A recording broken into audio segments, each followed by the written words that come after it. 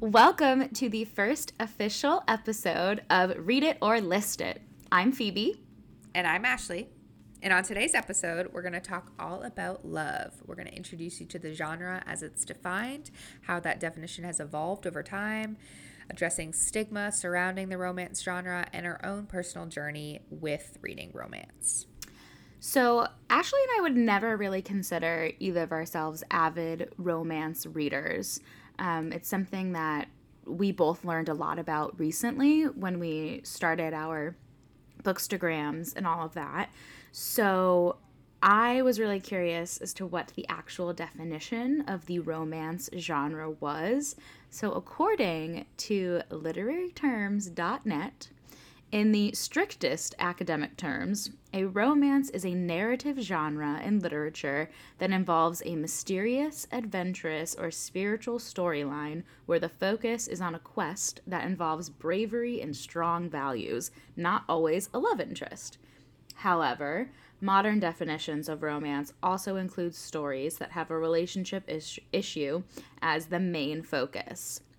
And I have so many thoughts about this definition because the first half of it, I was like, whoa, hold on. Because when I thought about romance, immediately all you're thinking about is a love story or some like steamy moments and all of that. So I kind of loved the idea of it being not necessarily being the focus. It made my feminist heart very happy.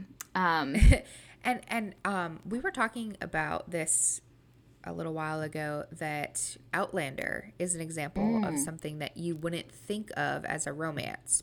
Right. But based on this definition, it very much is a quest, right? Involving bravery, strong characters, and it does also have a main love interest. And it's not just a fantasy story, but it has this like big love component to it.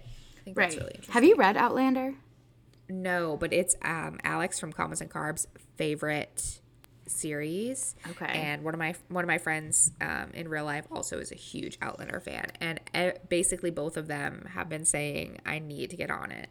That it is phenomenal, but the books are huge. That's the thing, and I'm still trying to get through the Game of Thrones books, and like I need to commit. I've abandoned that. Yes. Well, I've only seen the pilot episode of the series, but this definition definitely made me more interested in it because I think it really shows. I mean, it literally says in the definition, like, however, modern definitions, whatever, the evolution of the romance genre. And I think that especially in 2019, we saw the romance genre really open up and blossom, especially with its involvement with more LGBTQIA representation, interracial relationships, and more authors of color being represented. Like books like Get a Life, Chloe Brown, Red, White, and Royal Blue. Really. And I think that those books have probably been around for a really long time. It's just a question of how mainstream they've been. Yeah. And I definitely thought, and perhaps that's, this is our own experience based off of starting our bookstagrams in did you start in 2019? I started in 2018, but I didn't really get, like, it was a personal diary that I didn't share. Like, I had like less than 500 followers for a really long time because I was afraid of like, I don't know. It was like something I did for me. And then actually Kim from Space to Read, she followed me from her personal account from almost the very beginning when I started my account, and she and I started talking more and more, and I was like, I wonder what would happen if I like started branching out more, because I followed like maybe 30 people for a really long time. So then I was like, I'm gonna branch out a little bit and see what happens, and all of a sudden, like, it just grew really quickly. I was kind of the same. I started in November of 2018.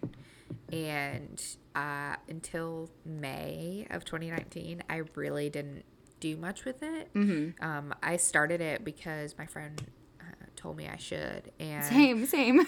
And I was like, okay. And then it just kind of sat there for a really long time. I didn't know what to do. I didn't even know, even when I started, I didn't really know that Bookstagram was a huge thing. Like, it was a whole community. And I think it wasn't until I started immersing myself fully in the community and making it a priority, did I start to realize how many other people were reading. And then that expanded my, I guess, net of books. And that's when I started to discover romance, because before I never was a romance reader. And I didn't know that there were so many more components to romance than just the mass marketed naked man on the cover. Fabio. Yeah. Yeah. And then now I definitely am noticing in 2019 and going into 2020 how much more representation there is in the romance genre. And that's my own personal experience. They may have been around for a really long time, but for me, I think books like Red, White, and Royal Blue, autobiography, all these, there are a few more books that are coming out now that are getting mainstream attention, and everybody's reading them, and they have a lot more representation, which is great. Yeah, I mean, I first learned about Red, White, and Royal Blue from People magazine. They were like books to look for in 2019 at the beginning of the year, and I was like, oh my god, it doesn't come out till May. I need this book because one of my favorite, I guess, I don't know if it's a trope or if it's a genre, but I love royal romances. I'm a big royal watcher. Kate Middleton, Meghan Markle, let's be friends. I love... Once, the greatest compliment I've ever received in my entire life was somebody told me that I reminded them of Meghan Markle. Oh, swoon. And I was like, you will be my favorite person till the end of my days. I love her. I loved her in Suits. Like, I love, I mean, Kate and Will met in college. My fiance and I met in college. I love it. So basically, you're the same people. Basically, we're the same people. So I was interested in Red, White, and Royal Blue because I love royal stories. I love royal romances. I love all of that. And when I learned that it had LGBTQIA representation, I was like, this is even more exciting. So, I mean, the fact that a book with 2 gay characters was featured in People magazine, it was a Goodreads, it won 2 Goodreads awards in 2019. It won Best Debut and I believe Best Romance. And I mean, the author, I think, is 23. It's great. And she's phenomenal, and she's such a great, nice person. Yeah. Autumn from the Literary Heroines calls her queer icon, and she's amazing. She's such a great person. Yeah. So I never really would have said like, oh, because I will always say, like, I'm not a mood reader. I'm not like someone who schedules a big TBR, a to be read list or anything like that. I pick up books that interest me. And so I guess I didn't really realize how wide the world of romance is, like the types that there are, like the specific tropes. I mean, I used the word trope in my like high school and college English classes, obviously, but I guess I'm working on my critical reading skills as I've been growing my blog, because you realize how much actually goes into writing a story and what makes it successful and makes it connect with people. So I mean, like, I'd read books before that, you know, followed a love story and got, you know, had steamy moments and intimate moments and all of that. But I never really thought like, oh, there's fiction, there's nonfiction, there's memoir and biography. Like, I thought of books in such a broad sense of the term.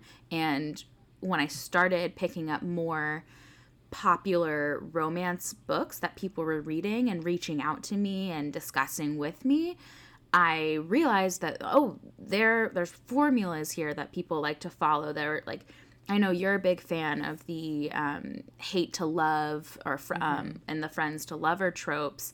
And it almost was like learning a whole new language. This is a learning experience, which is why we started with romance, because we're not experts in it, but we wanted to learn a little bit more about it, and we wanted to start a conversation, especially around Valentine's, everything like that. You were saying earlier, Phoebe, about there being so many different tropes and themes that were common across a lot of books. And I think I kind of compiled a list of what I think are the main romance tropes that we have seen in recent releases in the past couple of years. Okay, please tell us. Yes, yeah, and you know, all of these, I think about it and I'm like, yes, all the books that I've liked, that have been romance have had one of these elements. Or even if I didn't like it, if I've read it, it had at least one of these elements to it. We've got hate to love or enemies to lovers, friends to lovers, second chance romance, forced proximity, love triangle, and the fake relationship. And I think fake relationship is so fun, and it's not something I ever realized I liked until the Unhoneymooners, where I was like, ooh, I love this. I know. And if you want a really great book to introduce you to many different tropes, The Unhoneymooners is a great recommendation by Christina Lauren, because that one is enemies to lovers, forced proximity, and fake relationship. And the idea is, they should be self-explanatory, but enemies to lovers is I hate you and I don't want anything to do with you and you're so annoying. But actually that tension that we feel that we think is hate is really something else. And then forced proximity is great when you're in an enemies to lovers. And maybe that's when there mainly are, like, maybe those are a common pairing together, because you're forced to a space where you hate each other and you can't leave. You're on an island, or you're on a boat, or you're whatever, in an elevator. Yeah, and you can't get away from each other. And so that's in The Unhoneymooners. And then the fake relationship is we have to act like we're in a relationship for some purpose, and then eventually you realize you're not acting anymore. Yeah, which I guess in a way, and this is veering into YA, but To All the Boys I Loved Before. I know you haven't read it or seen the movie. I know. I really need to read it, and I really need to watch it. And I've been hesitant to watch it because I kept my own diary growing up, and the thought, and it's very important to me, and it is hilarious. And my friends found it and started reading from it. And it is the journal with a capital J, and it is very commonly known in our friend group. And actually, I don't think I told you this, Phoebe, but I read from that my best friend at our wedding, she gave a speech and she read from it when I met John. Oh, I kind of love that so much. And it was like, John Chandler, I love him, and I'm going to marry him someday, or something like that. Oh my gosh, that's hilarious. Yes. But there is a, I would not say it's enemies to lovers, really, but there is fake dating available, or not available. That's the wrong word. What am I thinking? Available on demand now. On demand. Let's go. There is like a fake dating element to it.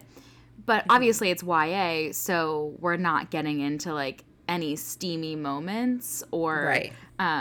So the book that we meant, like in The Unhoneymooners that we've mentioned quite frequently, I say that I learned that it's really not okay to classify something as like a clean romance or a dirty romance, because that implies that clean is good and dirty is bad. And there's nothing wrong with sex. There's nothing wrong with a healthy sexual relationship. And I think it's, especially now, it's 2020. We're women. We have thoughts. We have feelings. We have sexual desires. And that's totally okay to explore. But there are people with different personal preferences that don't necessarily want to read the nitty-gritty part. So there are... it's better to say that something is an open door romance or a closed door romance, meaning that the door is open. It's in a voyeuristic way, I guess. You're there with them. Like you are, like you know what's going on. You know who is putting what body part where. And a closed door romance is sort of like a fade to black moment, like basically what can be shown on cable television. You get the kissing, you get the emotions, you get the butterflies in the stomach and all of that. Then we fade to black, chapter ends, and here we are. It's the morning after, you know? Right. And then something that I made up for myself to classify like the unhoneymooners, and I guess the types of romance that I enjoy. I like to say that the door's open, but you don't have to go in. Where it's not every other page we're getting a sex scene, but we are getting the gratification and the satisfaction of these characters, like, I guess, consummating the relationship or having you just, that you moment. know what's right. You know what's happening, but you don't. They don't have to say it. You're not missing any. You're not missing any major plot points if you skip over that part. Right, because for me, and again, this is total personal preference. I know I have friends that like romance that keeps the intimacy keeps it PG-13 or PG. Yeah. Correct. And then I have friends that want the R-rated. They want that door open. Mm-hmm. And so it's total preference where you fall. And then there are plenty of people, and I think Phoebe and I are probably similar in that we kind of like it somewhere, if we're on a spectrum, closer to the closed door. But we're okay with this idea of, you know, it's a mature book and it's okay that we know what's happening. I think that's why college romances are so fun to read, because it's like new adult, right? I think that's the terminology. Is it? I love that. Yeah. The Simple Wild is an example of a new adult, and it's protagonists from, I think, like mid to late 20s, or basically our age. And that's new adult, and that's where you usually get the romance that I think you and I like, Phoebe. But then there are so many people that their perception on sex and all that is that, no, it doesn't need to have emotion to be, you know, I don't need to be in love with somebody to have that moment with them, and I don't need that, and I'm it's more realistic to me to have the sex in the beginning, middle, and the end, you know? So it's total, just like books in general, which is why I think I really like that we started with romance, because there's so much nuance to the genre. And you were talking about your friend who messaged you about, who is an experienced romance reader, and how she helped it tell you about this terminology of open and closed door and all that. I mean, I think it's so important because, you know, it doesn't matter what you pick up to read. If you read a 3-page book that's only about sex, that's still incredible. You know, we live in a world where there are so many things that we can consume entertainment-wise, and if you're still choosing to pick up the written word, that's something to be celebrated. And even if you're not reading, because my fiance is not a big reader, he probably reads like maybe 3 to 5 books a year, but I'm still like, that's more than a lot of people read. And I think John doesn't read. I mean, we're opposites attract. I don't know. But the most important thing that I've taken away, especially since starting my blog, is that there's no reason to shame anyone for what they enjoy. We've both learned in our responsibility as reviewers is that you have to let people know, like trigger warnings are a big thing, but also know like the content of the book, because you have like there could be a really great story out there and someone could really connect with the character but not want to read about their intimate relationship. So if you just let them know like, hey, this is a really, really great book, but here's like a little steam-o-meter or something. Yeah, exactly. To steal the term from our friend Cassidy at Ladies Getting Lit .ature. That's how I say it every single time when someone's like, and even when I'm typing in her like name to pull it up, because Cassidy and I have not gone one day without talking since we looked it up, our like anniversary. It was June. We have not gone one day without talking since June. I love that. And the other day we almost didn't talk, and she messaged me at like, I don't know, 10 o'clock at night, and I was like, wow, I was about to message you because this would have been the first day that we haven't talked since then. She's like, good thing I responded to your story. Yeah. But she came up with this little steamometer on her litmus, which she did these 12 days of Christmas themed books, and she called it Litmus. And one of them was Best Romance of the Year. And she just came up with this quick little steamometer, which was great. It was everything from like the love, the heart, to the eggplant, to the guy with the eyes popping out. And then I think it was the brain exploding one. Yeah. The one that was like... Yeah. But that's really, really important. And it was actually a review that I wrote rating the steam in The Simple Wild that encouraged someone to reach out to me based off of the terminology that I used, because I said, I mean, The Simple Wild it's pretty steamy. It's a slow burn, so it's not the whole book, but once you get there, like, you're in there with them. And I actually read, and I'm not ashamed to say this because there's no shame, I would say that's probably one of the few romances where I wasn't really like skipping around in those parts because I was so absolutely invested in the characters and in their relationship. So I said that it was on, like, I think I gave it like 3 little fire emojis out of 5 on the steam level. But I didn't mind because it was totally earned and not gratuitous. And I'm an actor, so we use the term earned a lot. You can't just like scream on stage out of nowhere. The audience isn't going to believe you.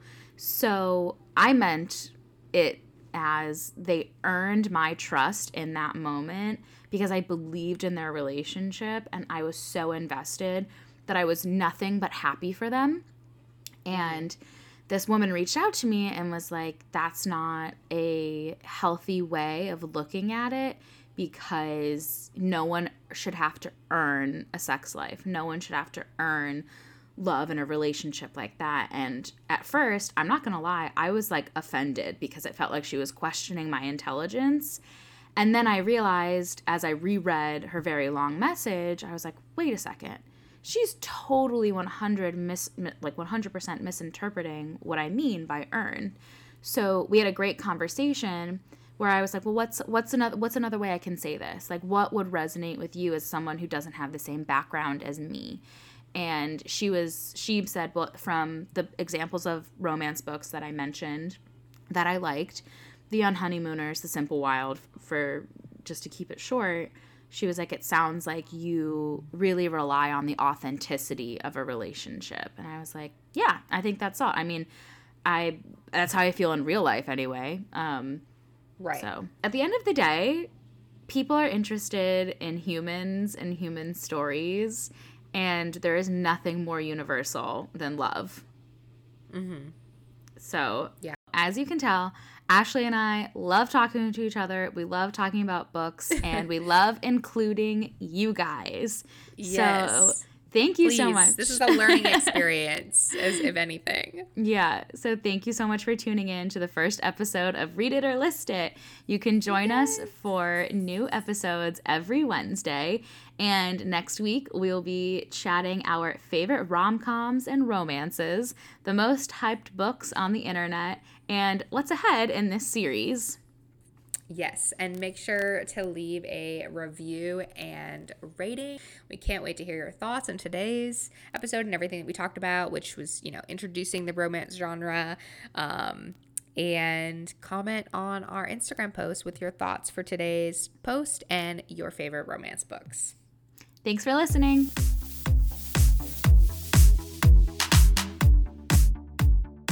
Original music by Jake Thorne. Original artwork by Lindsay Huckabee. You can find Lindsay on Instagram at Lindsay Draws It Again or on Etsy at Lindsay Draws Co. Podcast produced and edited by me, Ashley Chandler, and Phoebe Wright. You can find us on Instagram at Read It or List It Pod. All rights reserved 2020.